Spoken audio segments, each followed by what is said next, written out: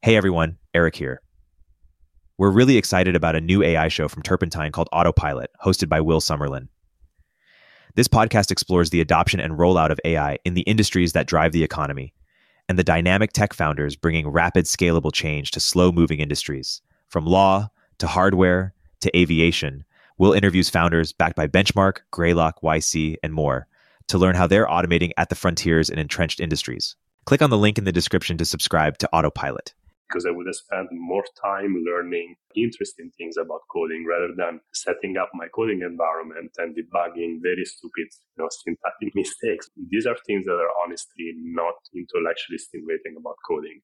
And, we're trying to get rid of them as soon as possible so that you can really focus on the creative process of writing software. Building large software still requires a lot of human effort, but allowing a lot of people to be creative will also expand dramatically the pool of good ideas that we explore as mankind. Hello, and welcome to the Cognitive Revolution, where we interview visionary researchers, entrepreneurs, and builders working on the frontier of artificial intelligence.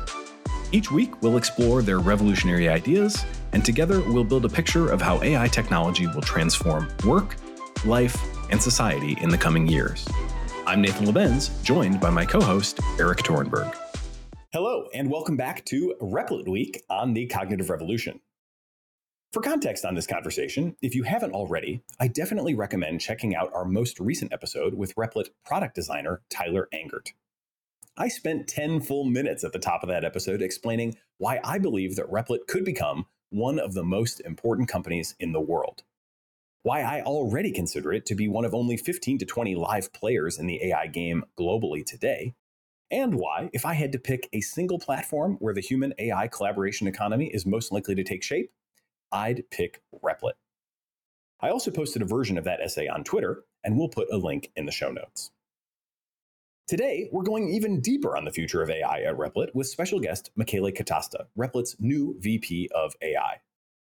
Michele recently joined the company from Google and made an immediate splash by publishing a new AI manifesto that outlines Replit's plan to support the next billion software developers.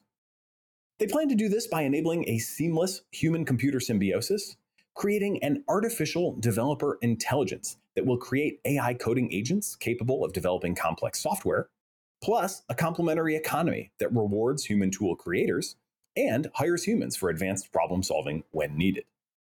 Michele even proposes a new meaning for REPL. In place of the original read, evaluate, and print loop, which describes a traditional interactive computing environment, Michele now unpacks the acronym to mean reflect, evaluate, percolate, and learn. These much higher order concepts are now the core feedback loop at the heart of the company's artificial development intelligence efforts. This is not just one of the biggest AI visions you'll hear from any company in the world today, but one of the most well-specified, coherent, and, given Replit's track record for execution, one of the most credible as well. While it might sound like AGI, that is artificial general intelligence, Michele believes that Replit's focus on code, which, unlike natural human language, has been designed over decades to avoid ambiguity and is also now supported by a wide range of quality assurance tools, will improve reliability enough to allow Replit to unlock huge value without needing to confront the most perplexing challenges related to potentially smarter than human intelligence. Now, to be honest, I'm not entirely convinced that this AGI-ADI distinction will prove as meaningful as Michele and team believe. And I will definitely be watching closely for new features designed to protect the next billion developers. After all, I've learned from experience training executive assistants in the art of AI task automation at Athena that the next billion developers will inevitably be very AI dependent. Still, I am convinced that Replit is a phenomenal platform for developers both seasoned and new, and definitely a company to watch, as the power of their product and the influence of their platform seem almost certain to continue to grow. As always, if you're finding value in the show, we would appreciate it if you'd share it with friends and post a review to Apple Podcasts or Spotify. And I also really appreciate your feedback, including guest and topic suggestions, which you can send either by email at tcr@turpentine.co or via Twitter DM, where I am @Lebenz and my DMs are open. I get a handful of very nice notes every week, and they really do influence the direction of the show. So please reach out. I would love to hear from you. Now, I hope you enjoyed this fascinating conversation with Replit's new VP of AI, Michele Catasta. Michele Catasta, welcome to the Cognitive Revolution. Thank you, Nathan. Thanks for inviting me. I'm excited to talk about Replit and AI today. Yeah, me too. Regular listeners to the show will know that I'm a big fan of the Replit platform, which honestly even predates the current, AI push, but that has also been a pretty exciting thing to see. I want to start with just a couple real big questions, and then we'll, kind of come back and ask some smaller, more detailed ones as well. But for starters, you guys have put forward this ambition, I think one of the most ambitious, that you call ADI, Artificial Developer Intelligence. So what is that?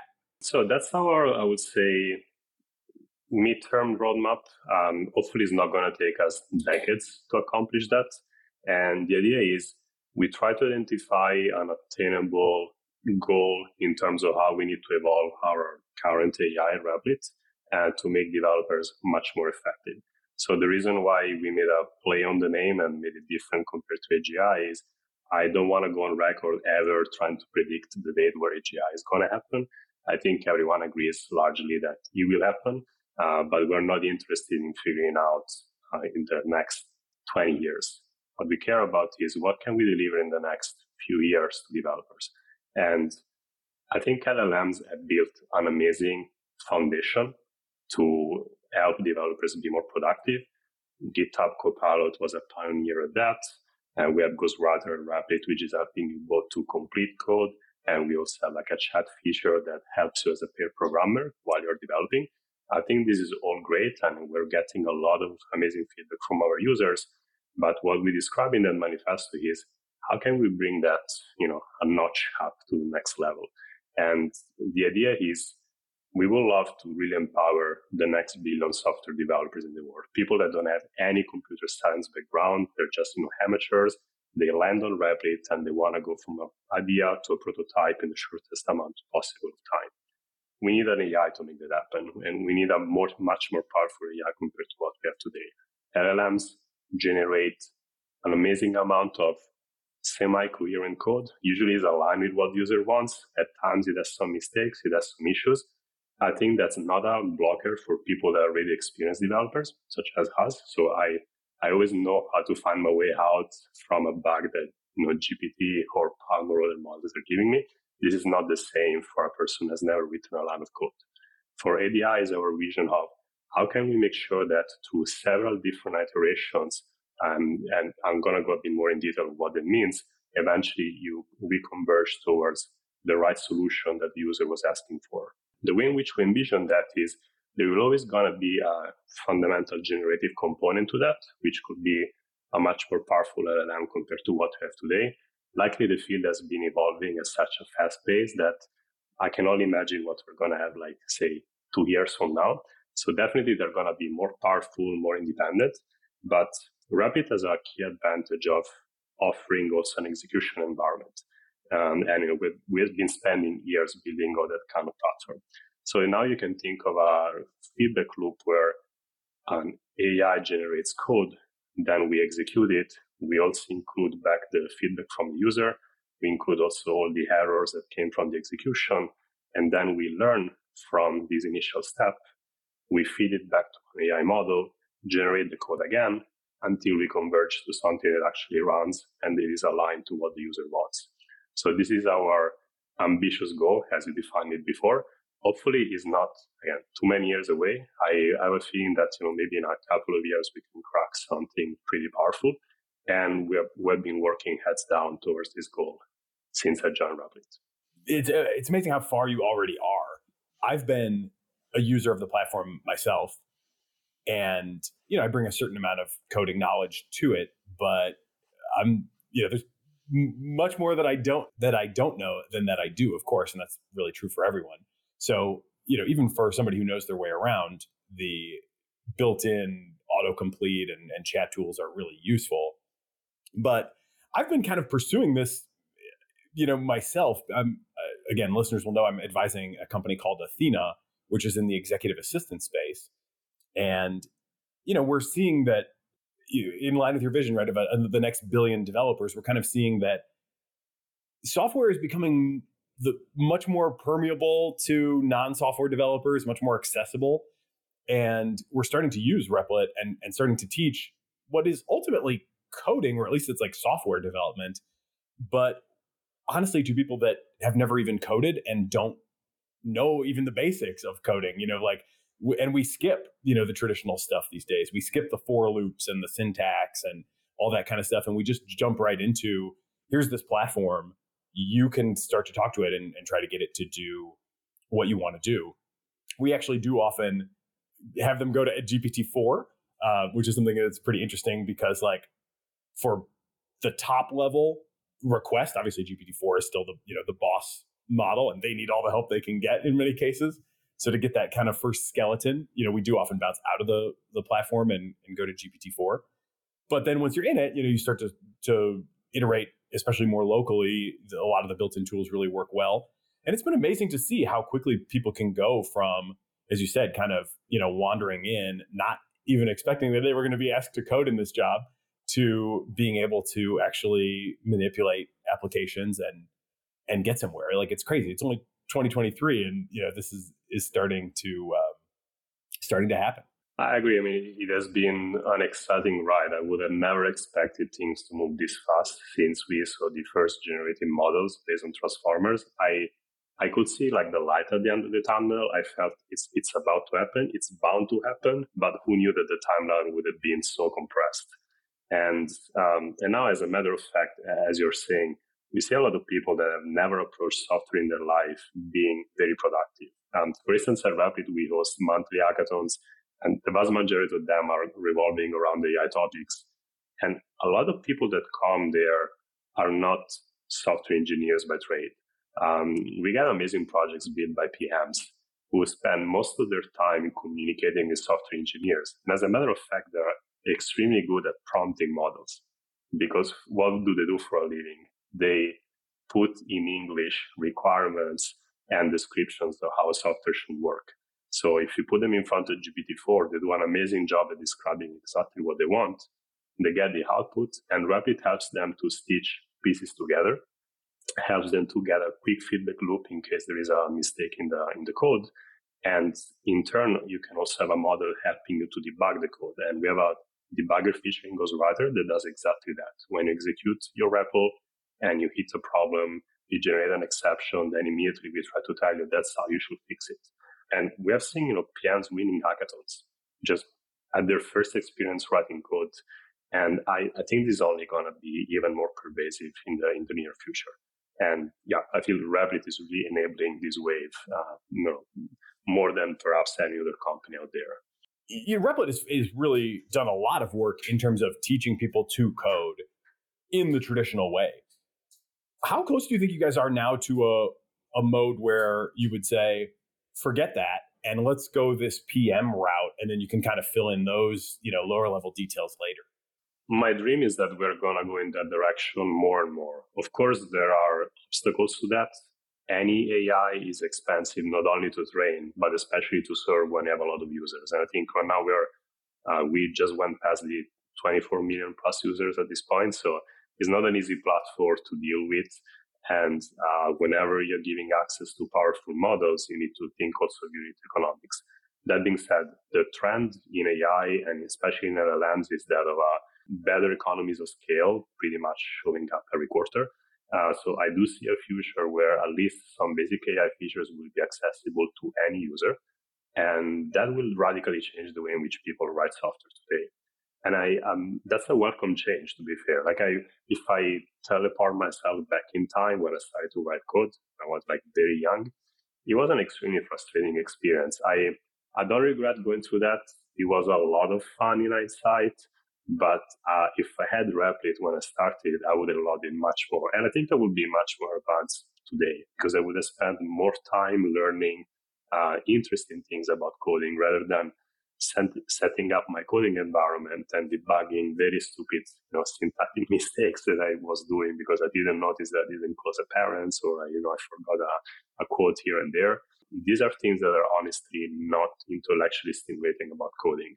And we're trying to get rid of them as soon as possible so that you can really focus on the creative process of writing software. That is here to stay for a while longer. Again, I'm not going to make timeline estimates of when people are going to stop to write software completely. I do think that the creative process still has a place for a while longer, but no one loves to deal with low-level, tiny mistakes in code. And I'm happy to say that the new generation is learning to write code in a completely different way compared to how I did it. Hey, we'll continue our interview in a moment after a word from our sponsors. OmniKey uses generative AI to enable you to launch hundreds of thousands of ad iterations that actually work, customized across all platforms with a click of a button. I believe in OmniKey so much that I invested in it, and I recommend you use it too. Use CogRev to get a 10% discount. It really is something mind-blowing to see. And by the way, it's the same even for experts, because I've seen there are some notable tweets. I think Andre Karpati is saying, I can't imagine myself writing code without GitHub Copilot. I would easily waste 50% of my productivity. And that's coming from a person who's been writing software for as many years as I've been doing. He's a very prolific, researcher. They will not, get rid of the new AI features in writing code. And I think soon this will be an agreement across every person who writes software. Yeah, totally. So you came, just for a little personal context on you, recently from Google to Replit. And Google and Replit also have a significant partnership, which I think is multifaceted in terms of investment and cloud and now even some product connectivity. Were you involved in the creation of that partnership, or were you just kind of, separately attracted to Replit? I mean, I was involved to an extent. I was there more as a researcher, as middle management. So I'm definitely not the person who calls the shots about making such a big partnership happen. I was an internal champion for that. I was a big fan of Replit, even before I started to work there. And I was giving demos of Palm to Amjad and his team back in the days, because I was one of the contributors to the code skills of Palm, which we called Palm Coder back in the days. So I think that was my first interaction with the Replit team more officially. And then I stayed in touch with them. I unofficially advised them for a while. And then I became an advisor, and then all the way to joining them full time. So it was a slow cook. I would love to believe that I played a role to make that happen. And after I left, I'm glad that the partnership actually happened. And it's a great partner to have by our side. Replit is a very resource-intensive company to run because we give compute to millions of users. So it's something that we couldn't do on our own for sure. Yeah, that's interesting. That might be worth getting a little bit more into the weeds of. Before getting there, it's in some sense you've just come from maybe the most formidable AI company in the world, certainly with probably more top-notch researchers than anyone else, probably more publications than anyone else, certainly more resources, more compute, and you've gone to, I think, probably the smallest company that I have on my live players list at basically 100 people at Replit, right? So we're getting close to that, yes. So it's that small. Close to, but still under 100, yeah. So how do you think about that trade-off, and kind of what should we be watching for? I mean, typically these new technology waves are, startup favoring, but I've been pretty commonly of the opinion, as I look at different markets, that I think the incumbents are going to do really well in this case. And you're going from, one form of strength to another. So how do you think about the trade-offs in scale and resources? Yeah, so of course, there is a trade-off. Some things that I'm currently doing at Replit will be maybe much easier if I attempted to do them at Google, just by the sheer amount of resources available in that company. At the same time, there is such a strong benefit in being lean and having less process, and being able to move fast and iterate faster, and don't fixate perhaps on mistakes because they're considered as sunk costs. Replit, we can decide this direction didn't pay off. Let's do exactly the opposite. I love it. It's a breath of fresh air. I don't think I belong long term into big tech. I'm very grateful for the experience that I had. I met a ton of amazing people. As you said, the density of AI talent at Google is incredible. But then at the same time, I feel, at home being at Replit because we have a very narrow focus and we're very much obsessed to give the best possible AI to our developers. And it doesn't mean that we necessarily have to build a team exactly as the one at Google Brain has.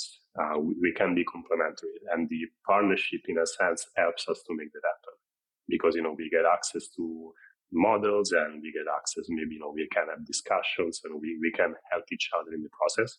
And I think there is space for everyone. There is space for incumbents, and I'm glad that they're there because it would be short-sighted to claim that OpenAI and Google haven't been changing the AI landscape thanks to the APIs that they offer. But then at the same time, there is also space for startups that are capable of building new generations of products that an incumbent wouldn't be making a bet on. I like to use this example with office productivity. I wasn't surprised to see that Microsoft and Google immediately integrated Gen AI in their office productivity. And I wouldn't be going against that kind of product as a startup if the product looked exactly the same. As in, I wouldn't try to clone Google Docs with Gen AI because an incumbent will do that much better. Now, if you come up with an idea of a completely different way to edit slides or documents, which has Gen AI as a first-class citizen, that I would tell you, that's a very good company. That's something that will have its own space in the market. And, with Replit, we kind of play the same game. We're building something that doesn't exist. We know that a lot of users want that. And, we're going to keep building that with the help of the incumbents as well. Yeah, there's even a frame there where I would say in some ways, while it's small, in terms of headcount, in some ways Replit kind of is an incumbent. And by that, I mean, again, going back to teaching these EAs how to code without really teaching them how to code. When I was introducing Replit to them, I was kind of like, it's going to be hard for you to understand how much better this is than the old flow of like having a local development environment and then having to, keep your settings in sync and your Python, environments all whatever. It's just a total cluster. Obviously, everybody who's experienced it kind of knows that. But if they haven't experienced it, I was like, to you, it's just going to feel like this is how it always naturally would have been, and you'll never know the difference. So I think that, in many ways, like the strength of the platform itself and just the, all the provisioning and all of the infrastructure and all of the seamlessness that, has obviously been created over time puts Replit in kind of this unique position of being both small and in a meaningful way, having like an existing technology moat that's super complementary to now an AI layer put on top of it. So I guess I don't mean to pitch the business too hard, but as you can tell, I am definitely a fan of the product. I appreciate that. I'm the same. Otherwise, I wouldn't be where I am today. But I agree with you. Like that's one reason that drove my choice because I think that we have such a strong advantage in what has been built before I even joined the company. That I think it's an amazing playground where to apply AI and where to evolve AI. That being said, I think as a company, we always love to keep a low profile in a sense and not become complacent. So as much as I would love to believe, we built something that is unique and is going to help us grow over time, I love the fact that we still all feel the urgency of becoming better and growing and making our users happy. And it still feels as a small startup to an extent. Like I've been a co-founder in teams, much smaller teams, and I feel the same urgency right now in a company that by some Silicon Valley standard, you could consider it as a company is successful. But no one inside feels, we made it. We all talk about, we need another 3 years to do this and 5 years to do that. And I love this kind of long-term goals that we have in mind to grow and become better. So that maybe speaks to kind of the company's identity. And I wanted to ask a little bit about this because people refer to Replit in ways, like in my case, on my list of live players, it's also appeared frequently on lists of like most EAC companies. So do you guys like identify as an EAC company? What does that mean to you? Do you want to wear that label? I don't know much of these things, to be fair. I'm more of a spectator on Twitter rather than anything else. Of course, we're a tech company. We are focused on AI. We love progress. And we are providing a novel way of writing code to users. So by definition, we're a company driven by a will of contributing to the technological progress. And we strongly believe that giving development capabilities to the next billion of people is going to make the world better. Now, I don't think any of us likes labels, both as individuals and as a company. As a matter of fact, I think we have a web page for like the new hires where we say we are apolitical. Like we don't take a stance on anything. We love exceptional talent. We love to work with people that are respectful, and at the same time, we respect any point of view. So sure, like I'm sure that Amjad is interacting with some Yak people on Twitter, but for those of you who follow him, I think myself have been knowing him for more than a year now. I wouldn't be able to give him a label. Like he's such a unique person in his own beliefs and in his own rational way of seeing the world that I just found him to be an inspirational leader in the company rather than a person that belongs to a certain clique of people on Twitter. I wonder how that kind of apolitical, I mean, there's a lot of different takes on this, right? We've gone through waves over the last few years of like highly political, even activist discourse at a lot of companies, including big tech companies. I'm sure you were there for some of that. And then there's been this kind of movement away from that and saying like, okay, we're a startup. We want to focus on one thing and that's our mission. And we don't want to be political. And it sounds like for most things, that's probably kind of a pretty simple, relatively straightforward policy for a company like Replit. But then when it comes to AI, it's like kind of tricky again, because it is both core to the mission and it's like inevitably kind of becoming political. But also as people that are advancing the technology, like you obviously have real responsibility, in the ways that you do that. And it would be easy for that to kind of bleed into the increasingly political, discourse around AI. So how do you guys navigate that? Like what is the internal AI discourse at Replit like? Yeah, I think that political and responsible are two not necessarily like parallel tracks. And in a sense, I'm not a big fan of the fact that, politics bleed into AI. Conversely, I would love us as a community to be very focused on, at building responsible AI systems. I think that the fact that we partner, for example, with Google and that we work with OpenAI, like we are surrounded by companies that I do believe are putting a certain amount of effort in that. No company out there is perfect. I think there is no playbook on how to do responsible AI today. And it doesn't mean that the researchers working on that are not delivering. It's more about, it's a new field. It's going to take us years to figure out how to do it correctly. If you think about social media, it has been around for 15 plus years at this point. I will argue that we haven't figured out still how to regulate that correctly and how to do it responsibly. So AI is much newer. AI is arguably way more powerful, especially in potential. So it's going to take us as mankind a while to figure out how to do it correctly. Now, as Replit, I think we are in a privileged position where, for instance, we don't generate text, we rather generate code. So some of these shortcomings about having a model online that generates fake news, maybe they don't apply directly to us. We are not in the realm of like image generation and all the issues, regarding, using stock images that are copyrighted. We don't do face detection. So I would say we dodge some of the hottest short-term issues about AI. I don't think we're not part of the discourse about AGI because I think it's not in our radar at the moment. Like we have way more grounded to planet Earth technical challenges to work on, before we think of that. And again, like I'm glad that there are other institutes and other companies thinking about it. So the internal discourse that we have now about AI is mostly how do we make sure that, our users are aware of what we do. And that's the reason why, for example, we even release our LLM as open source and we use open source data sets. So we try to be as transparent as possible when it comes to our AI features. By all means, I'm not claiming that everything we're doing is perfect.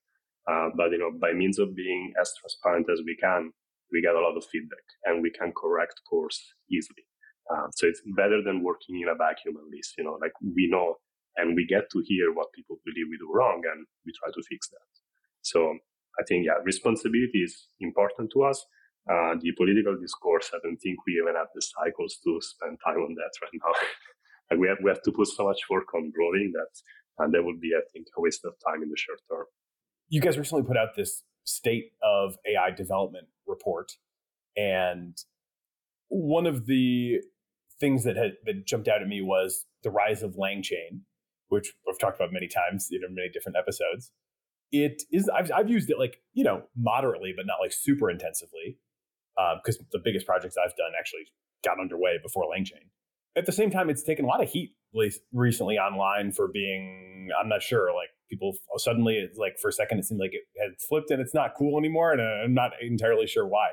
So I'd love to hear your comments on kind of LangChain in particular and that tool ecosystem in general, and kind of how you would guide, developers towards or perhaps away from certain tools. So first of all, I wouldn't guide anyone away from LangChain. I think it's such a fundamental tool in the AI space right now that at the very least is interesting to follow. And I'm grateful, Harrison and the whole team building it. I find it amazing that it's basically collecting most of the research papers that come out. They also have an implementation on LangChain within 24 hours.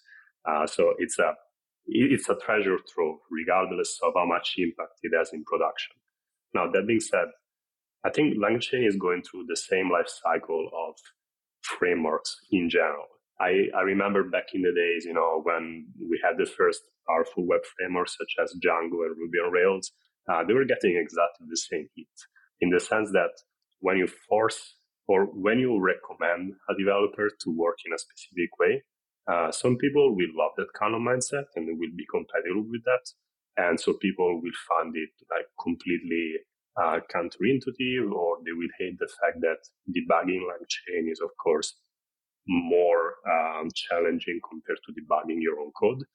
So it always comes with pros and cons. And that's the reason why, even as of today, if you want to write a basic web application, you probably have a choice of at least the top 10 frameworks out there. And each one of them is good and each one of them is powerful.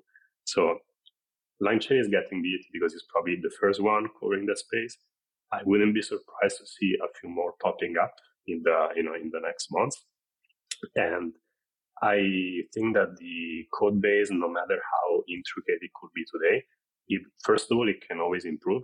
And again, we have seen this in other frameworks.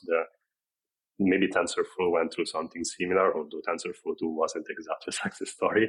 But, even in deep learning, we have seen libraries coming out in version 1, collating all the feedback from users. And then the next big release is much better because the developers learn the best practices and the anti-patterns. So let's give some time to Harrison and the team to, maybe make a next release of LangChain.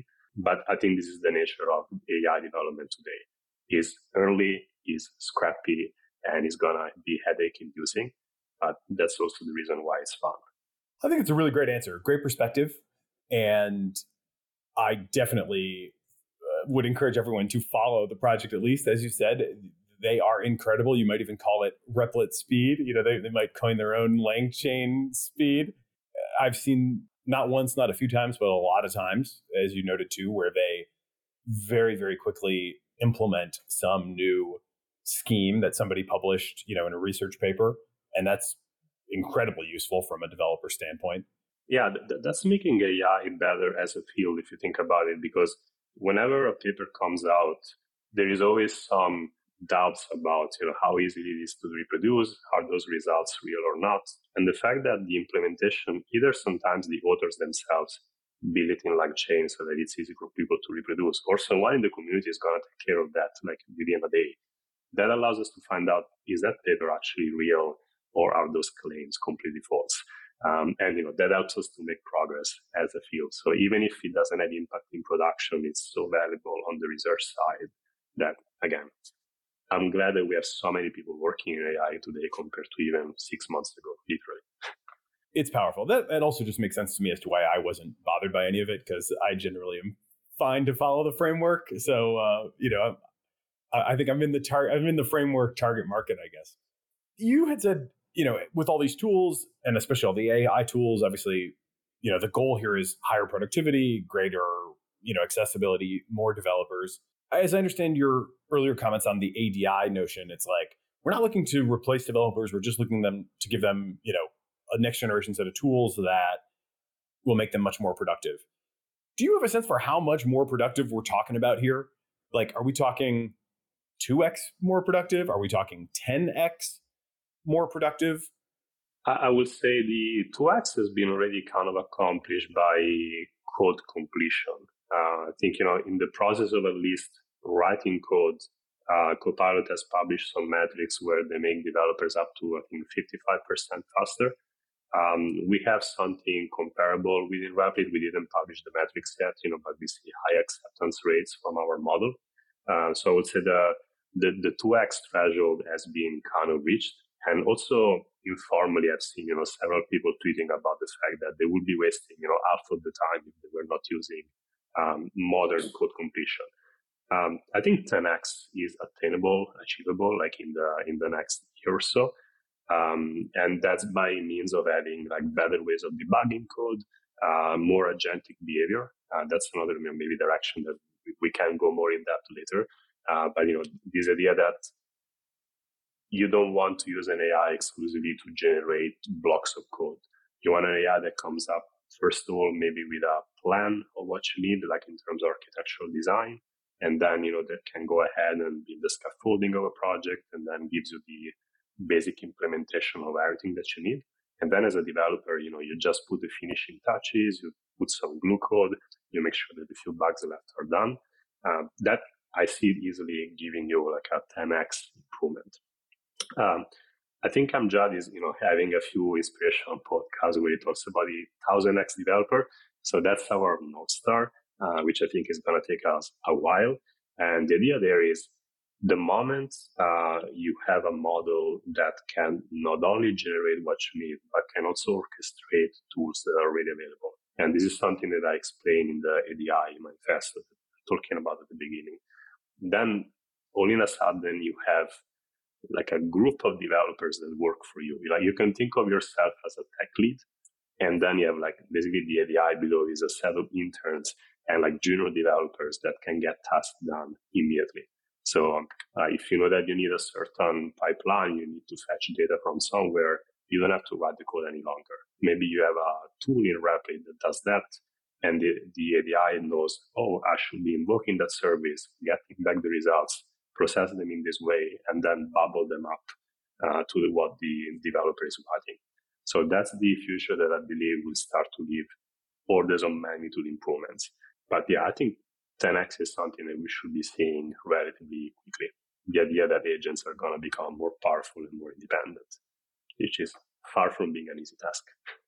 I'm feeling a little cognitive dissonance around kind of another billion developers, but also, 10 to even 1,000 times more productivity, because I'm kind of thinking it's hard for me to even fathom like how much software gets built, or sort of what we would be all building in that scenario. If we add another billion developers and make developers 10 times more, right? Then we have like the equivalent of, at least 10 billion current developers. And that means we have more than one current developer productivity per person on Earth. Do we even have, is there demand for all that software? Like, what do you think, taking the other perspective, like not thinking so much about the developer experience for a second, but just kind of what does software even look like if there is more than one current human developer productivity per person available to be building stuff? Right. No, I mean, that's a great question. I think it's hard to make a good prediction about that, but what I can tell you is every person who today is using any kind of technology is spending quite a lot of time on tedious tasks. And that's the reason why, for example, like you have shortcuts on iOS that allows you like to chain in a row, like a few actions. That's why like a lot of people do macros or functions on Excel spreadsheets. And that's why there are variables on Google Docs today. So you see these hints of programming languages and automation bubbling up in every widespread application. And the reason being, everyone who's a bit tech savvy will love to automate even further their life.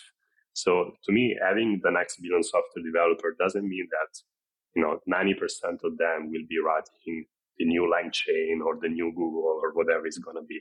It's more about, can we make programming so pervasive that it becomes like a useful skill for everyone? And I think there is a future for that. Like I've seen people building like WhatsApp bots during some of our hackathons, for very specific needs, like things that were ordering pizzas for a group of friends organizing a party. So rather than having to download applications and hope the startups build that kind of niche product that is never going to have a powerful business model, you're going to build yourself, the few niche things that you care about, for yourself, for your family, and for your friends. So that's the horizontal growth that I'm talking about. So the 1 billion software developers. Now, on the other dimension, like the vertical growth, how much a software developer can become more productive. I think that multiplier, like especially the 1000x, doesn't apply to the amateur person who's automating their life. It applies more like to the John Carmacks of the world or the Jeff Deans of the world, like people that are extremely skilled software developers. They manage very large teams in their lives, and all in a sudden, they are not going to need anymore a full org below them. Like I think Carmack was in Meta for a while, and Jeff Dean is probably managing thousands of people reporting directly, indirectly over to him. I imagine replacing that or part of what they do on a daily basis with an AI and with an agent and with an API. That's the kind of 1000x that we think of. And the goal is not to displace software developers, it's actually to make even more people capable of building big and great companies. So we would love to see fewer humongous companies and way more mid-sized startups that can tackle very challenging problems. If you think about it, that's going to be a big accelerating factor for mankind. I don't want to go back to the EAC, but that's the acceleration part that I'm excited about. And that's the reason why I've been doing research in this field and I want to build products in this field, because it can really have an amazing net benefit for mankind if we crack this problem correctly. Yeah, I certainly see the billion-fold opportunity in kind of last mile customization and integration of different things. That's honestly, I think, a big part of what the EAs at Athena will end up doing with a platform like Replit. Is they're going to kind of say, and I'm developing all these mantras. One of them is copy and customize, and Replit obviously is perfect platform for that.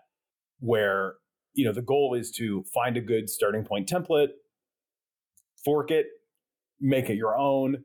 And a lot of times those things where you're making it your own are not conceptually complicated. It's just like, I use this, messaging app and I want it to trigger, a certain thing when a certain thing happens or whatever. Or I use this task tracker, or I use, this database or spreadsheet, whatever. Right? I mean, there's all these kind of, everybody has their own kit, and there's not really a great way to bring those things together in some universal sense, although Zapier certainly, and others kind of try. But even then, you got to make the Zapier work. So that part definitely makes a lot of sense to me. I guess I'm reminded of, we had Flo Crivello on, actually, at one point, I think on the same episode as Amjad earlier, and then also he did his own. And he talks a lot about this single-use software paradigm where he holds up an aluminum can and he's like, when Napoleon was alive, he was the only guy that could drink out of aluminum because it was so special, and now we just throw it away. Is that kind of how you're am I in line with your vision here of just software kind of just spinning up in little throwaway moments all around us? Absolutely. Yeah, that's exactly what we want. And in a sense also, we want to empower the creative process of software, not the excruciating aspects of developing complex software, because that for a while longer, it will be still the responsibility of larger companies. It will require process, it will require management, it will require PMs, DPMs, and so forth. So building large software still requires a lot of human effort. But allowing a lot of people to be creative will also expand dramatically the pool of good ideas that we explore as mankind. So I think, the analogy that you were bringing before from Judd and, drinking from an aluminum can makes a lot of sense. So as I hear you describe that future, I guess it seems to me like there's some sort of implicit assumption where, for context, I kind of would describe the state of play today as AI has become better than the average person at a random task. And certainly that includes coding, right? AI compared to person off the street, AI is going to dominate in code. And AI is closing in on expert performance where there's a pretty well established protocol of what you're supposed to do. So things like answering medical questions, when the answer is pretty well established and you as a doctor are supposed to know, then the AI is also getting like really good, closing in on doctor level for just like answering the question in the right way. And then there's this kind of third tier of like the real human genius or creativity of coming up with the spark of a new idea, whether that's, a scientific hypothesis or an application concept or whatever. That basically, I don't see AI doing anywhere as of now. And it seems like your model underlying, your expectations underlying a lot of what you're saying are like, it levels out before we get there. Am I interpreting that correctly? It seems like we already can do the basic stuff. You want to enable like closer to expert so that, obviously it can be more and more useful, but you're just not expecting that third tier of breakthrough where AIs like actually drive creative process. Correct. That's exactly why we called it ADI and not AGI. The reason is the creative process you talk about, for me, is still exclusively in the realm of human intellect. And being able of having an AI that designs and thinks of the next lang chain, for example, that to me means that we are capable of building an AI that is as smart as a human or even smarter. I don't care about when that happens. If it happens 1 year from today, of course, it's going to change drastically the way in which Replit looks like, but it will be accessible to everyone, most likely. So it will not disrupt only Replit. It will disrupt every single company in the world. It will be like a disruptive factor for the whole mankind. But whatever is the timeline for AGI, there is this interim solution where, as you said, we level out, we help as many developers as possible to gain, to be more efficient on basic skills. But then the creative process is still, something that only humans can do. And one example I always use when people ask me, shall I drop out from my computer science degree because maybe there's not going to be a job for me in the future? The answer I give is, we still need people coming up with the design of the next library and the next programming language. So if you think about it, what we've been doing in the last 60 plus years in computer science is literally thinking of new abstraction layers. We were working with punch cards and then assembly and then C, and then we started to do operating system kernels and libraries and web frameworks. So every time there is a new paradigm shift, that has been humans working together, learning from the anti-patterns and the pain points of how we're writing software today, and then coming up with the next we do that. An AI can learn how to do things as we write code today. It can't think of how we're going to be writing that in 2 years. So that is still something that humans have to work on. And it's great to me that if we reduce the amount of tedious tasks that we have to be working as developers, then everyone can focus on how can we make things better compared to how they are today.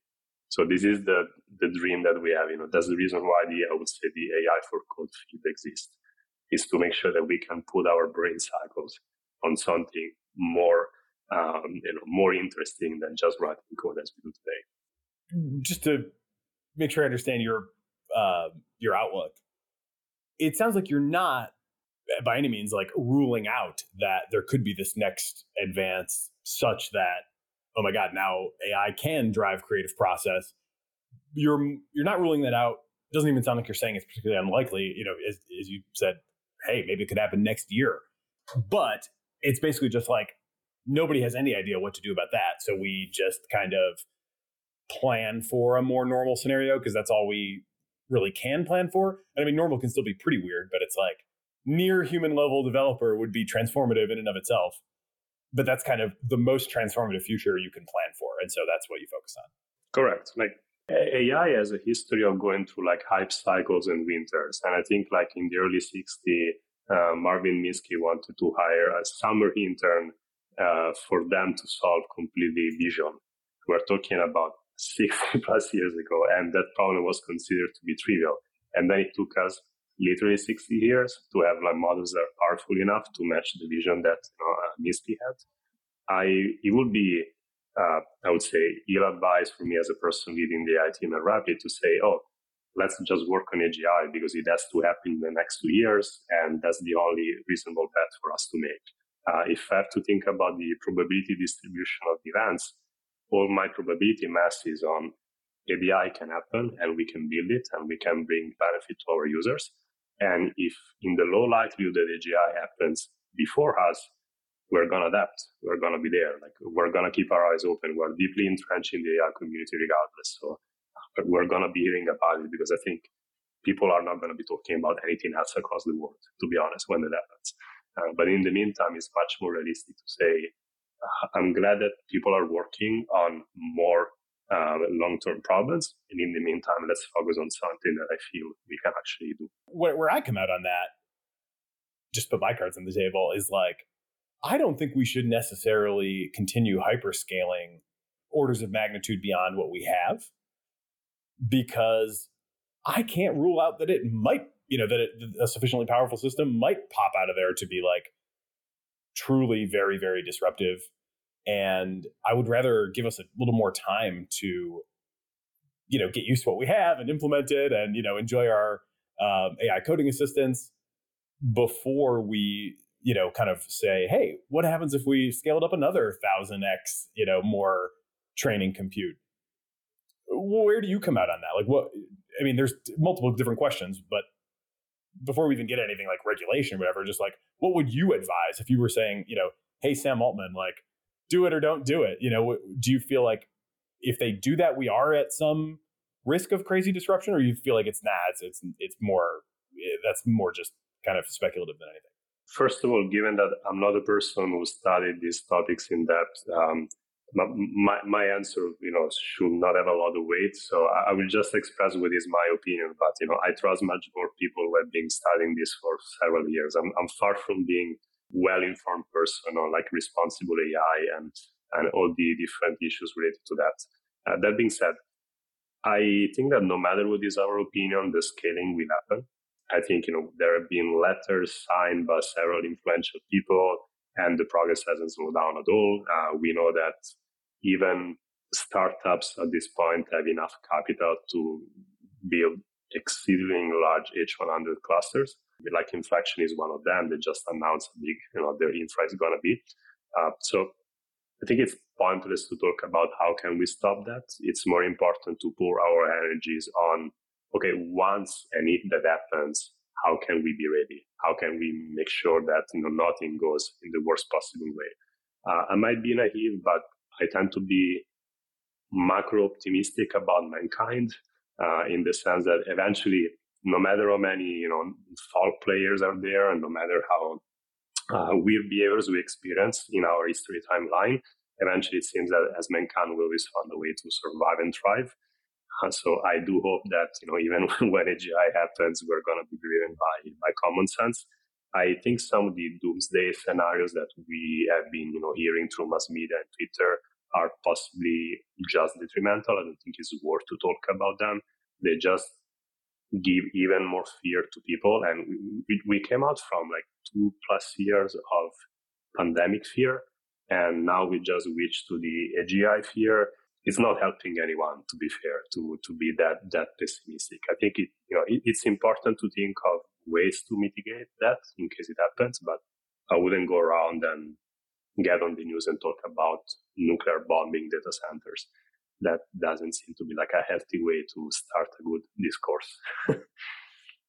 Yeah, and I do agree that was probably unfortunately phrased at the best. Even though I'm fairly sympathetic to some of the argument, but when you get into airstrikes territory, it doesn't do much for discourse, I'm afraid. Exactly. And, I think I'm glad that there is discourse going on regardless. Like I've seen people, on both sides starting to have debates and, maybe softening their points of view from both ends. And I think that's the kind of discourse that is going to lead to progress and, to us being ready as mankind for that event to happen. I think any extreme point of view, I think historically it never helped. So I wouldn't over-index on the extremes for sure. Okay, cool. Well, let's return then to some nearer term concerns. I wanted to just give you a chance to kind of talk about, in a sense, like what has you excited about Replit's future, but also there's this constant debate around who has moats in the AI space. What do moats look like? I just spent 3 minutes thinking like, what are some moats that I see in the case of Replit? One we already talked about is just having the incredible infrastructure that you already have. And, that even extends to like multiplayer mode. When I tell the assistants, by the way, you can jump onto my thing right now and start helping me code in the environment that I'm in. Here's the link. Again, I don't think they appreciate how much that they're not even as mind blown as they should be. Because to them, it just feels like, okay, that's something I can do. But yeah, historically, people who've done this for longer would be mind blown. User feedback seems like another significant one. Like nobody is getting, I would only identify 2 companies, Microsoft and Replit, that are getting the kind of inline, frequency and volume of user feedback that you guys are getting today. Let me correct you there. I think we get even more than Microsoft. We have way more telemetry. Like VS Code is not logging at the level that we do. Of course, because we are running in the cloud and everything is running on our backend, while VS Code is mostly a client-based experience. So I would say there are 2 companies that have the data. One is Google, because they run their own internal IDE that looks very similar to Replit as a concept. And there are some papers that explain how the architecture looks like. And the other one is Replit, but with a much larger user base. So that is a data set that I'm extremely proud of, and I can't wait to show models train on the data that we collect. So a third one I was going to say is community. And then within that one, maybe I'll ask a question around like, is Microsoft not logging like what copilots are completed? It's not for technical reasons, right? It must be more a matter of like licensing or positioning or sort of how they're relating to the customer. They do log, of course, Copilot interactions, and that's how they can track so many interesting metrics in the blog post that they publish. My point was more the fine-grained interaction that we capture, such as literally keystrokes. Like we have the complete edit history of what to do in the editor. So not at the level of commits, but at the level of keystrokes. And that is something that VS Code, to my understanding, unless like you install additional extensions, Microsoft is not snooping the code that you're writing on VS Code, because that would be a PR nightmare for them in case it happened. But we do, because we offer features such as history and rolling back, and we have multiplayer support, so we need to make sure that we can reconcile edits coming from different users. And that's how we have to maintain all that additional data pipeline. So it's very unique data that one day we plan to pour into an AI model and give it back to the users. Yeah, that history feature is pretty cool unto itself. It's even really more than like a Google Docs. It's kind of a playable history of everything that you've done in the environment. And it's another one of those things that feels like, man, why wasn't it always that way? So it's quite a few of those that Replit has managed to create. But so going back to the community then, you mentioned kind of, it could be a PR nightmare for Microsoft if they're like logging all your keystrokes. I mean, obviously they have enterprise customers. Replit's coming at it from a totally different user base where, people sort of maybe more assume that like they're using a web app and that data is going to get logged. But how do you think about the relationship between the platform and the community? Obviously, you have the marketplace for bounties as well. And that, could even be said to be like the perfect input-output pair for a random user who doesn't know much, asks for this, and this is the code that they got. So I see these kind of, compounding data set advantages. But how do you think about yourselves relating to the developer community? what rights should developers have? This could be, specific to Replit or in general. There's, you guys are kind of, I'm sure, training on open source software, and there's lawsuits around that. But then there's also like, how should I think about if I'm trying to create something original of value on Replit? Do I have an opt-out? Should I have an opt-out? My stuff is going into the next generation of model. Like, should I feel like that's taking from me in some way? Or like, what do you think the terms of that engagement and relationship should be? Totally. So we're working on an opt-out feature. It's going to be in our documentation very soon. I will send it to it when it's up and running. You're totally right that we are training only on permissively licensed code. So we didn't want to make the original mistake that Copilot did. I think it's a gray area, like from a legal standpoint, especially if you are in the US, that there is, you can follow the fair use, and that will, in theory, allow us to keep training models, and perhaps those lawsuits are not going to go much further because of that. In practice, I think it's way more important for us to be correct towards our users. So we're going to be listening to them. I think until now, we haven't received any pushback. And again, with the opt-out feature, we think that we're going to be making it right for some people that want to make sure that their code doesn't end up in the models. By the way, we only train on code that is public or Replit. So if your Replit is private, we don't even touch it. And the rationale there is if you are keeping something private, then you might have good reasons why. And then, of course, we don't want our models to be trained on that. Now, I don't think that's the end of it all. I think, we're moving to ways of attributing contributions to users that are more advanced. So I think you've seen in Bard, for example, that, they give you links to the snippets of GitHub code that contributed to what Bard has generated. So we're going to be moving to that model in the future. And I think the best way for us is really to follow the discourse and see what's going to become the industry standard. We want to be like a beacon in terms of how we treat our users, our developers. So we're going to try to adopt those features as soon as possible. And then if the lawsuits go in such a way that will change our mind, then, we're ready to adapt. But as of now, I think, we're trying to follow what's considered a good practice. That being said, if you want my personal opinion, I do think that the landscape will change as it's changing for image generation. And I think like Stable Diffusion was like the igniting factor to start the discourse. And, maybe there will be lawsuits, and there will be like even more debates. And perhaps in a few years from today, we're going to be finding what is the right balance between giving attribution and still training such models. I would love to see a model where if training data created by user contributes to a lot of code completions or generations, then we find a way to share part of the revenue with that user. It's far from easy to be built. I think it requires like a lot of infrastructure, both on the AI side and on the payment side. But that's, one idea that I was riffing with Amjad back in the days. And, perhaps, one day we're going to be able to make that happen. I don't know if that would qualify as an interpretability complete problem, but it's close probably, right? It is close, yes, because like a lot of common code patterns will appear pretty much everywhere. So what do you do in that case? How can you attribute it to the first person who came up with that? Or is it too trivial that it should not even be attributed to anyone? So it's a very hard problem to solve. And, what we do is we keep an open mind, and we read papers, we discuss with the community. And I think we all have to adapt in a sense, like companies have to adapt, developers will adapt as well, because, there is progress going on. It was the same, in a sense, what happened with the open source movement, like back in the Linux days, was also another disruptive event.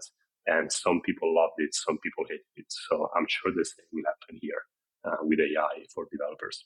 So one thing that you guys have obviously also made some news on, but which is not apparently something you think of as a competitive advantage, is training custom models. Or maybe you could correct me, but you're training them, you're open sourcing them. It doesn't seem like you view the models as any sort of secret sauce or kind of, core defensible IP. So with that in mind, I guess I'd love to hear a little bit about how you guys think about training them in the first place. Like, why do it? Why not just use somebody else's? If it's not something you feel the need to ultimately own, is it a data set issue? Is it just the desire to show off, which honestly might be good enough reason? Yeah, tell me about why create and open source these original models. Of course, showing off or more like proving that we're capable of doing that and we have those skills in house definitely helps, because it helps us to talk with a lot of people in the AI community who then ended up maybe joining us or deciding to help us in the future. So it's important for a company not to just talk about AI, but rather to prove that they can do it. So that was a way for us to let us stand out. That being said, Replit is a great success story built predominantly on open source software. And we love open source at Replit. The vast majority of things we use and the projects we rely on, we either donate back to them or we do like a lot of upstream contributions. So Replit wouldn't exist if open source wasn't such a thriving community. So we felt the moment we decided to work on our models, we almost felt compelled to give back. And it came almost as a no-brainer discussion. I mean, I wouldn't say that it took us half a day to make the decision. Like, of course, we talked about it a bit internally. But at the end of the day, there was like a complete agreement that it was the right move for us to make. Now, I don't think that means that we don't see any competitive advantage in the models. As a matter of fact, we released the baseline model, which is trained on an open source dataset. We were grateful for the Big Code project to have open source the stack, which is a permissively licensed dataset extracted from GitHub. But the model that we today use in production is a combination of that dataset, and then it's a further pre-training done on Replit data, which is only accessible to us, of course. Like, we're not going to be releasing our users' datasets, our user code bases. And that model comes with a pretty substantial performance improvement compared to the base one. Depending on the language, we have been seeing all the way even to up to 50% improvement compared to the base model. So that's how the way, we kind of reconciled the two aspects. On one end, it's great to give back to the open source community, and we got a lot of cool projects built on that. Honestly, more than we ever expected. And then at the same time, we built our own custom model that is in production since early May, if I recall correctly, and it's been doing great. And yeah, I remember there was another sub-question that you asked, which is, why did you even do it? Why don't you use third-party models? We had in mind a very specific trade-off, as in we had a fixed point in terms of latency. We wanted the model, say, most of the response we want to give them back in 200 to 150 milliseconds. That's the threshold that appears to be basically instantaneous for a human. So we had to work with a certain model size, given the GPUs that we had available a couple of months ago. And we decided, okay, given that we want roughly a 3 billion parameters model, can we squeeze the best possible performance out of a small model so that we give a different experience compared to Copilot? You use Copilot, so you know that usually the latency there is at least 1 second. And our users love the fact that maybe we generate shorter completions, but they're much faster. So we wanted to build the best possible model for that use case. It wasn't available open source, and we took the challenge and we made it happen. How much of a hassle is that? I know that you have worked for at least some of these projects with Mosaic ML, another recent guest. How much of a lift, and if you are I think a lot of people listening here, probably work at companies that are like trying to figure out what they're supposed to do. And I think for most of them, certainly pre-training their own custom model is not going to be the thing. Fine-tuning is more in play for most, but even honestly, for a lot, they don't even need that. And then, in some cases, they just need to set up a vector database and, and get a chat running against it. But it seems like it's getting pretty accessible to do these pre-trained things if you have the data and the need. What was your experience like working with Mosaic to actually go through this whole process? Yeah, Mosaic was a great partner for us. I don't think we would have been there to work on that project with such a short timeline if we didn't have them, covering our backs and giving us access to their infrastructure. So the truth is, training an LLM today still requires quite a lot of engineering lift when it comes to like orchestrating several different nodes and GPUs, writing the right training framework to build your model, doing a lot of ablation studies to find out the right architecture, the right upper parameters, and so forth. So in the last few months, it's true that we've been seeing quite a lot happening in the open source world. But as you said, the vast majority of progress we see in open source is about fine-tuning and instruct tuning. And all of those tasks can usually be accomplished with a couple of consumer-grade GPUs. Way fewer companies and people are training from scratch models. So to attempt that task with a very small team, in my case, we were basically 2.5 people working on this for a sprint of 10 days before we released it, and maybe a couple of weeks before doing ablation studies. That happened only because we had access to Mosaic infrastructure and also quite a bit of back and forth with the engineers and the researchers there who helped us a fair share during that process. So your job was largely define what good looks like and assemble the data, and they kind of handle babysitting all the GPUs, orchestrating, obviously, and also that kind of hyperparameter expertise? So yeah, largely we work on our hand, we work on data collection, curation, and a lot of ablation studies with smaller model sizes. And then Mosaic helped us, with their software framework that orchestrates multiple nodes. We mostly babysat the run ourselves in the sense, we were in front of weights and biases 24/7, seeing if something was going wrong.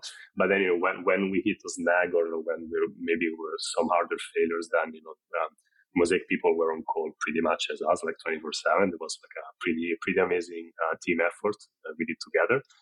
And yeah, we shared a lot of notes, for example, on what was the best learning schedule that you use for this model size. And, we made different choices, for example, compared to the models that they release open source. So depending on how much you want to personalize the model, you can go all the way to like a white glove service where you put data in a bucket and you ask Mosaic or other similar companies to do the training for you. But then you get something not customized to your needs. For Replit, we train our own vocabulary. We had a different architecture. We came up with a different even training schedule in terms of like how many times we repeated the data, how many epochs we did on the code data set that we used. So it was kind of an uncharted territory to an extent. And that's why it was a lot of fun. I felt I was doing research and product at the same time, and that was a fun process. Yeah, I love that about AI right now. The blurring of research and development and productization is super fun for me. Yeah, people ask me, do you miss doing research at Google? I said, I'm maybe I'm not doing that full time, but I still do a lot of cool stuff. Any highlights that you would give? I mean, it's interesting right off the bat that you trained your own vocabulary. That essentially means you have your own tokenization scheme, right? So we just did an episode with a woman named Lily Yu from Facebook who was the author on the Megabyte paper where they're kind of trying to get rid of tokenization altogether. Yeah, I saw some of the highlights of that talk. It was amazing, yeah. I don't think the transformer is the end of history, as it currently stands. That was definitely a big takeaway.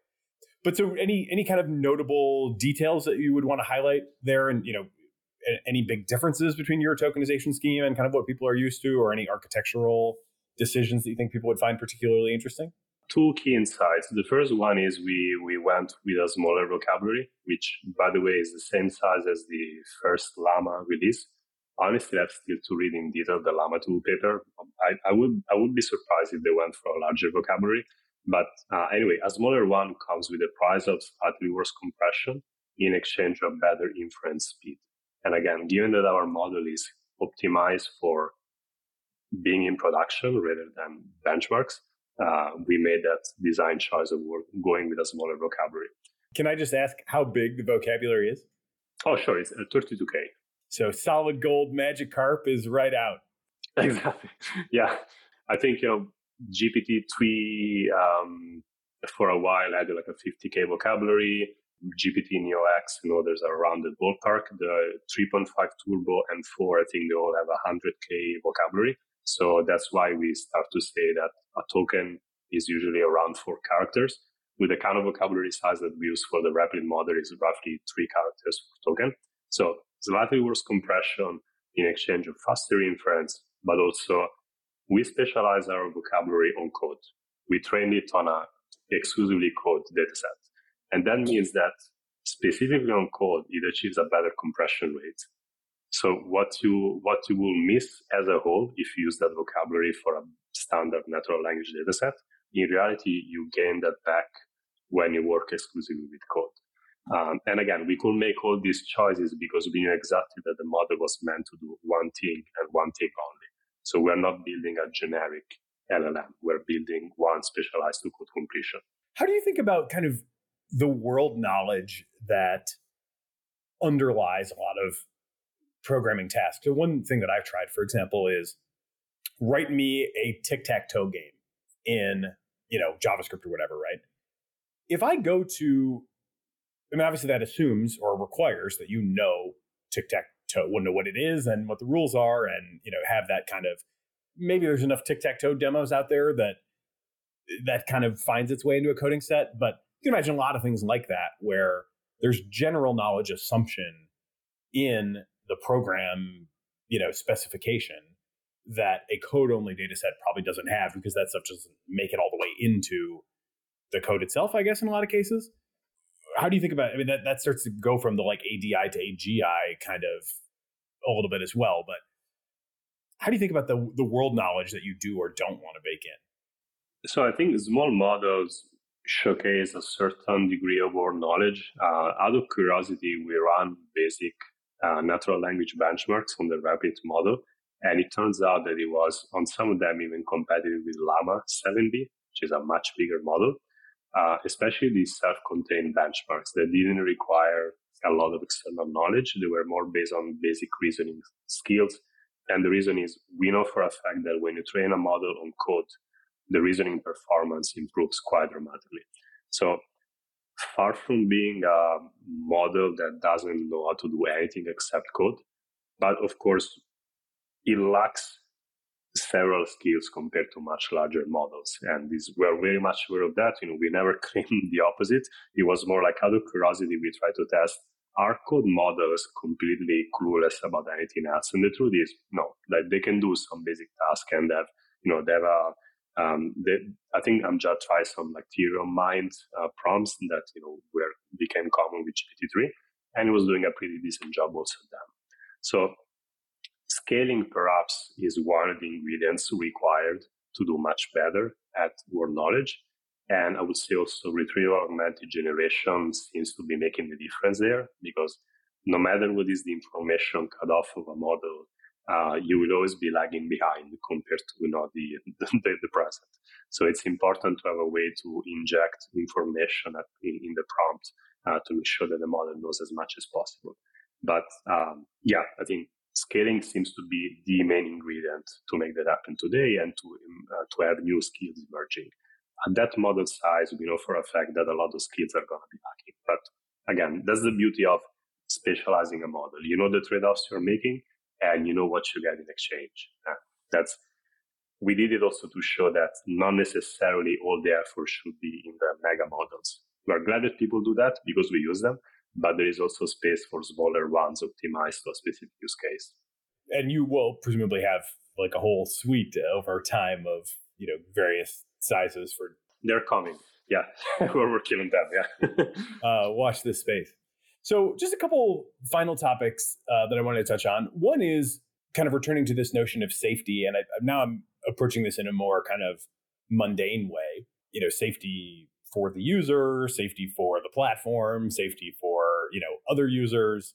I know that you guys are making progress. I'm, sometimes amateur, sometimes, official red team enthusiast. And so I've tried asking just about every code gen AI to write me a denial of service script. The results vary. Even on Replit, results have varied. In May, when I did that, it just did it. No hesitation, wrote me a denial of service script. And I was like, this doesn't seem great. I tried that again this week, and it no longer does it. It now refuses to write a denial of service. And I haven't gone, all the way into, can I jailbreak that or not? But I'd love to hear kind of how you guys are working on that dimension, because clearly you are. Do you have a standard process that is specifically dedicated to, avoiding, harmful code?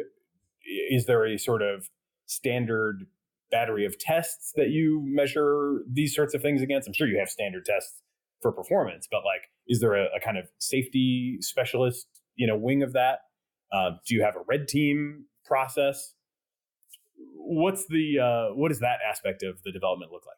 Yeah, we still don't have a red team process by means of how small is our team, unfortunately. So we need to make some choices regarding that.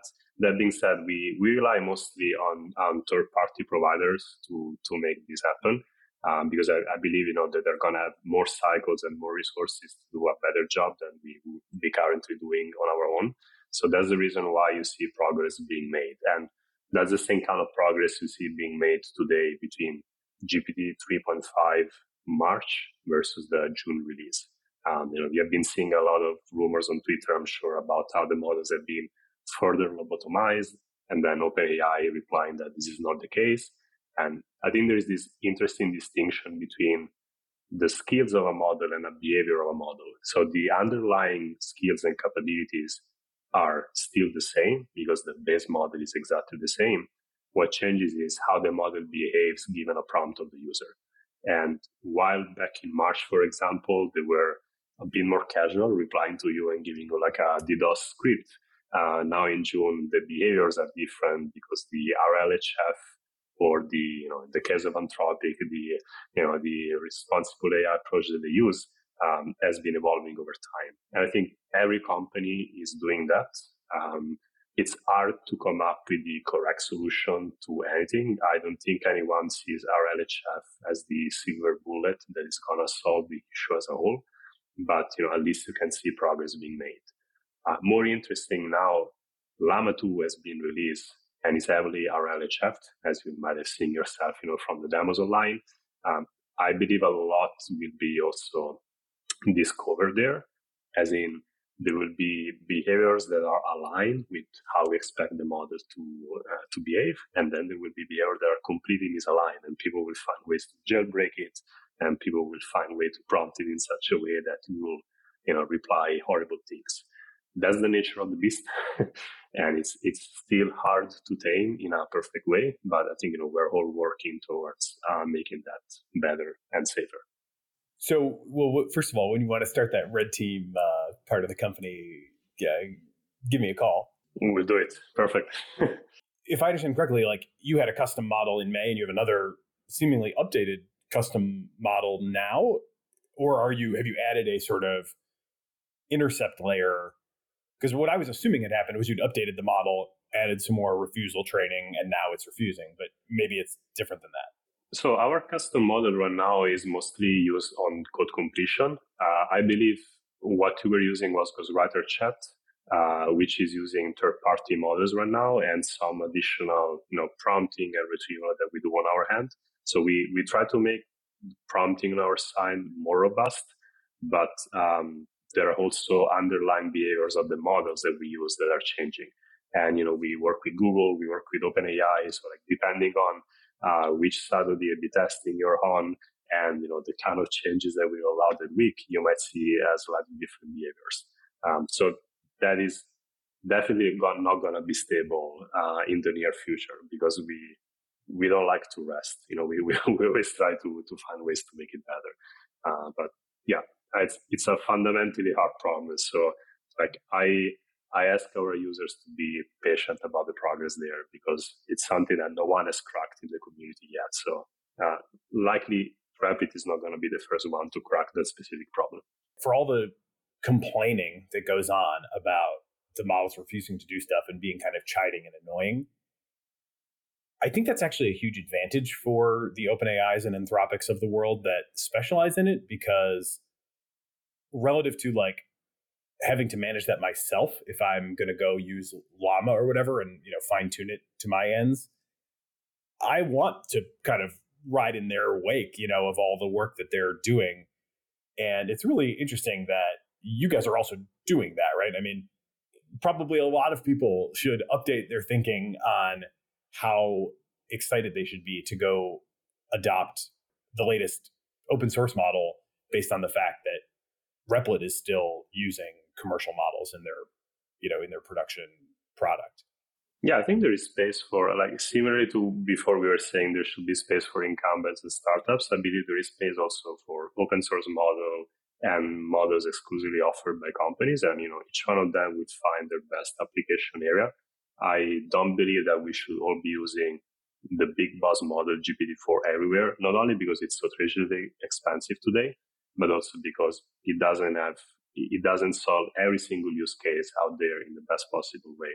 So that's why I'm excited to see progress being made both by open source and by OpenAI and by Google, Anthropic, and so forth. You mentioned the economics a couple times. Can you give a rough picture of kind of what users cost you, or how you think about, what users cost you? I've priced this out a bunch of different ways, even in looking at like, what is the wattage of an A100 and an H100, and what does that cost, given my kilowatt hour price and that kind of stuff. But I think everybody kind of ends up having a little bit of a different cost profile that seems to relate mostly to the workload and kind of how, a lot of idiosyncrasies of the workload. At the scale you're operating at, I imagine you have a pretty good sense of like what the workload is going to look like hour by hour, one day to next. Maybe that's optimistic of me. But how do you guys think about, and you can share, actual numbers if you want to, but how do you think about kind of modeling the cost for a user in this, going from just, not just containers, but going from containers to now adding on models as well? Let's put it this way. The State of AI report that you saw, published in our blog like a few days ago, that kind of growth, we are also experiencing that in our AI features. We have more users that want to use AI.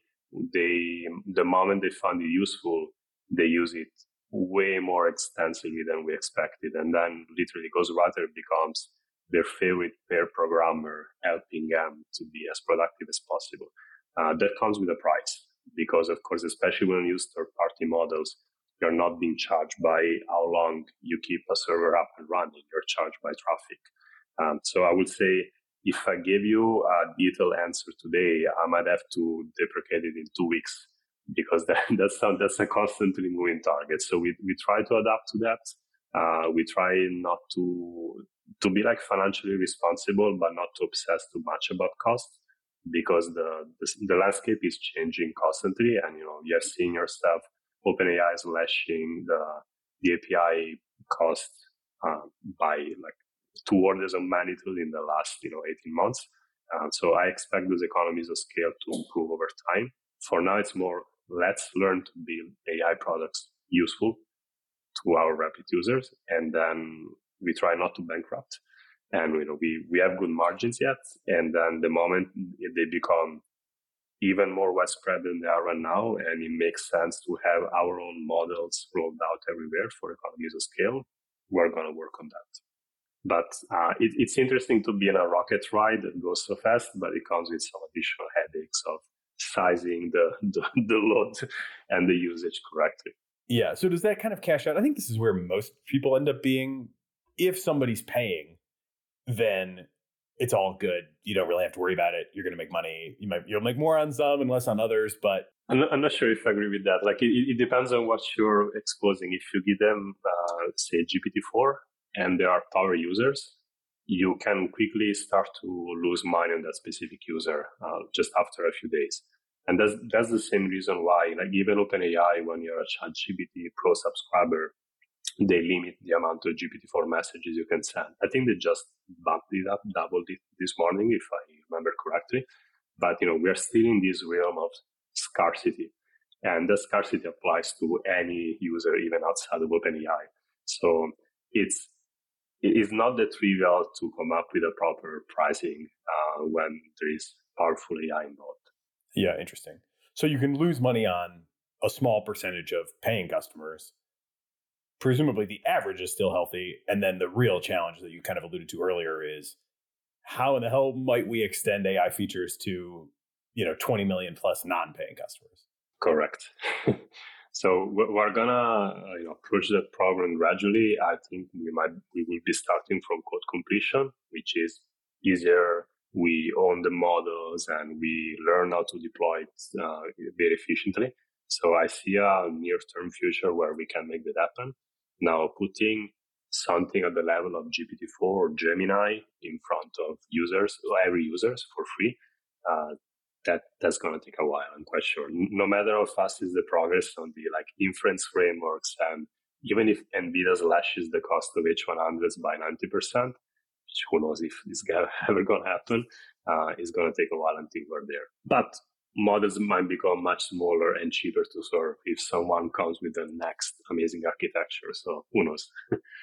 Yeah. Do you think of pushing inference to the edge in the near term? Like, could you get your code complete to, I don't know, if you can get through the browser all the way to, the Apple Silicon, for example? Presumably in a mobile app you could, but is that a direction you're thinking of pushing? We've been brainstorming exactly about that. Maybe not in the way you described it, but we are thinking of ways of either doing that on the edge or doing that in the context of a repo. So with the limited amount of resources assigned to every container, can we also run a smaller model that gives you a basic code completion?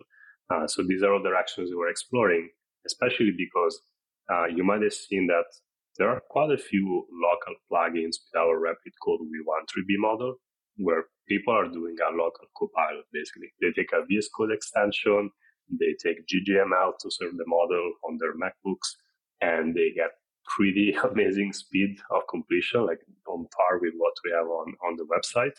And they run their own version, their private version of Copilot. So we know it's already happening with a powerful laptop.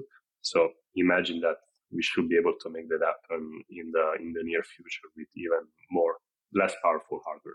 On the near-term roadmap for Replit, anything you want to kind of tease that you think people will be excited about? You mentioned more agentic assistance, for example. Yes. Ghostwriter is going through quite a lot of work under the hood. We're very excited when we started a brand new internal effort to make it not only more powerful, but also way more integrated with the IDE. So you will literally start to see Ghostwriter everywhere across Replit, helping you on several different tasks. So that's the first teaser that I would love to give. And the second one, as I already teased before, we aren't done with the first LLM that we release. We plan to be on a semi-regular schedule of releasing new open source models, more powerful ones. We got so much benefit out of releasing that, and so much community gathering around us, and also giving us back help and extract tuning datasets, for example. We've been seeing quite a bit of them being contributed. That we want to keep working in that way for a while longer. So these are the two main teasers I want to share in this podcast. Zooming out to this concept of live players that I've mentioned a couple times, Amjad, CEO of Replit, is notorious in my mind. I don't know how many people pay attention to this stuff like I do. Probably not many. But he's tweeted a couple times something along the lines of, Replit is the perfect substrate for AGI. I kind of have to squint at that to try to figure out what it might mean. But I do, and if I think about what would a self-propagating AI system need to, what kind of environment would a self-propagating AI system thrive? I think about something like Replit as being, a pretty natural growth medium, perhaps. Is that something that you've kind of talked to him and said, hey, maybe let's not tweet about that anymore? Or do you have a sense for is there a vision there for what it would mean for Replit to actually be the substrate for AGI? I mean, Amjad and I definitely chat about this pretty much every time we meet and we have a chance. So I think it's more about talking about the future of the company and where the field is going, rather than about what we should be doing on the short term. That being said, I don't know exactly, first of all, what they had in mind when he tweets, because Amjad is a very prolific Twitter user. So yeah, you can't track every tweet, that's for sure. yeah. Like I get his notifications, so I try to read everything, but I can't pick his brain. That being said, I agree with that specific tweet, and I will give you this my interpretation. The reason why, I would say a lot of the community today believes that LLMs are not the only way towards AGI is that no matter how good is the word model that they create internally, it's still very limited. Sometimes it lacks common sense, it lacks like an understanding, like it doesn't do well spatial reasoning, and many other shortcomings. So there are a lot of research labs and a lot of institutes working on that on a full time, and I'm sure we're going to be seeing a lot of progress. Now, that being said, Replit can become a substrate because think about yourself as a developer. You don't write everything from scratch. You use resources that are available out there. You use cloud compute. You use services. You use APIs. You use tools. The way I see an AGI is something that behaves exactly in the way we do as developers. It knows what to use. It knows what to orchestrate. That's what I explain in the ADI, in the Replit AI manifesto when I describe the ADI, like an AI that not only is capable of building things from the ground up, but is rather also very skilled at picking and choosing what to use. So Replit becomes a substrate even in the future when we have an AGI, because regardless, it doesn't make sense to generate everything from scratch. It makes sense to know what to use. So that's the reason why I believe approaches like AutoGPT or Baby AGI have not materialized AGI yet. I don't want to comment on how powerful or limited they are. I think I'm always glad when people do experiments because we learn out of them. But there seems to be a clear bottleneck there because GPT-4 can't materialize intelligence out of nowhere. It can't materialize tools and software and cloud compute. So Replit becomes that, I believe. Once you have an AGI, it understands, I can invoke this API from OpenAI. I can call this tool that is being deployed on Replit. I can get CPU power there. I put everything together and I accomplish a certain task. So that's the way I interpret the tweet. And I do believe that Amjad is aligned on this. But next time we have a chat, I will let you know. As you survey this scene, I think obviously you're somebody, with Google and Replit on your resume now who has demonstrated good taste in AI companies. Who else do you see as super influential, possibly, and in a position to really shape the future? I'm kind of struck by the fact that I have this list of 10, 12 companies that I'm like, these companies seem to be the ones that actually might come up with something that really changes the world. And outside of that, I don't see too many, but, is there any that you would add to my list? Anybody you think that I should be watching that I'm not, maybe not currently watching? I don't know if you have Perplexity AI in that list. If you don't, I would recommend to add it. I love what they're doing a lot. They seem to be like an early stage Replit in terms of velocity of delivering new features. Apart from the fact that, of course, the team is amazing and they have a lot of experience, but they're attacking such a ambitious problem in a field that, of course, as a large player that has been dominating for like 20 plus years. I admire their boldness in going in that direction. I think they're executing very well, and I'm very curious to see where they're going to be going. So that's a company that I keep on my radar, and sometimes I chat with Arvin, their CEO, to get some inspiration. That's the first one that came to my mind. I mean, I talk with a lot of founders. I don't want to. I might mention another 10 of them that I also like. But I feel some connection with the Perplexity story because I see them growing at the same speed that Replit did, and that's inspiring. This has been amazing, Nathan. Great questions. Thanks for making this happen. I think we've been talking for 1 hour and 40. I didn't even realize. But it was a pleasure to be a guest in your podcast. Well, thank you very much for making it happen. We appreciate all the time. I'm a huge fan. Michele Catasta, thank you for being part of the Cognitive Revolution.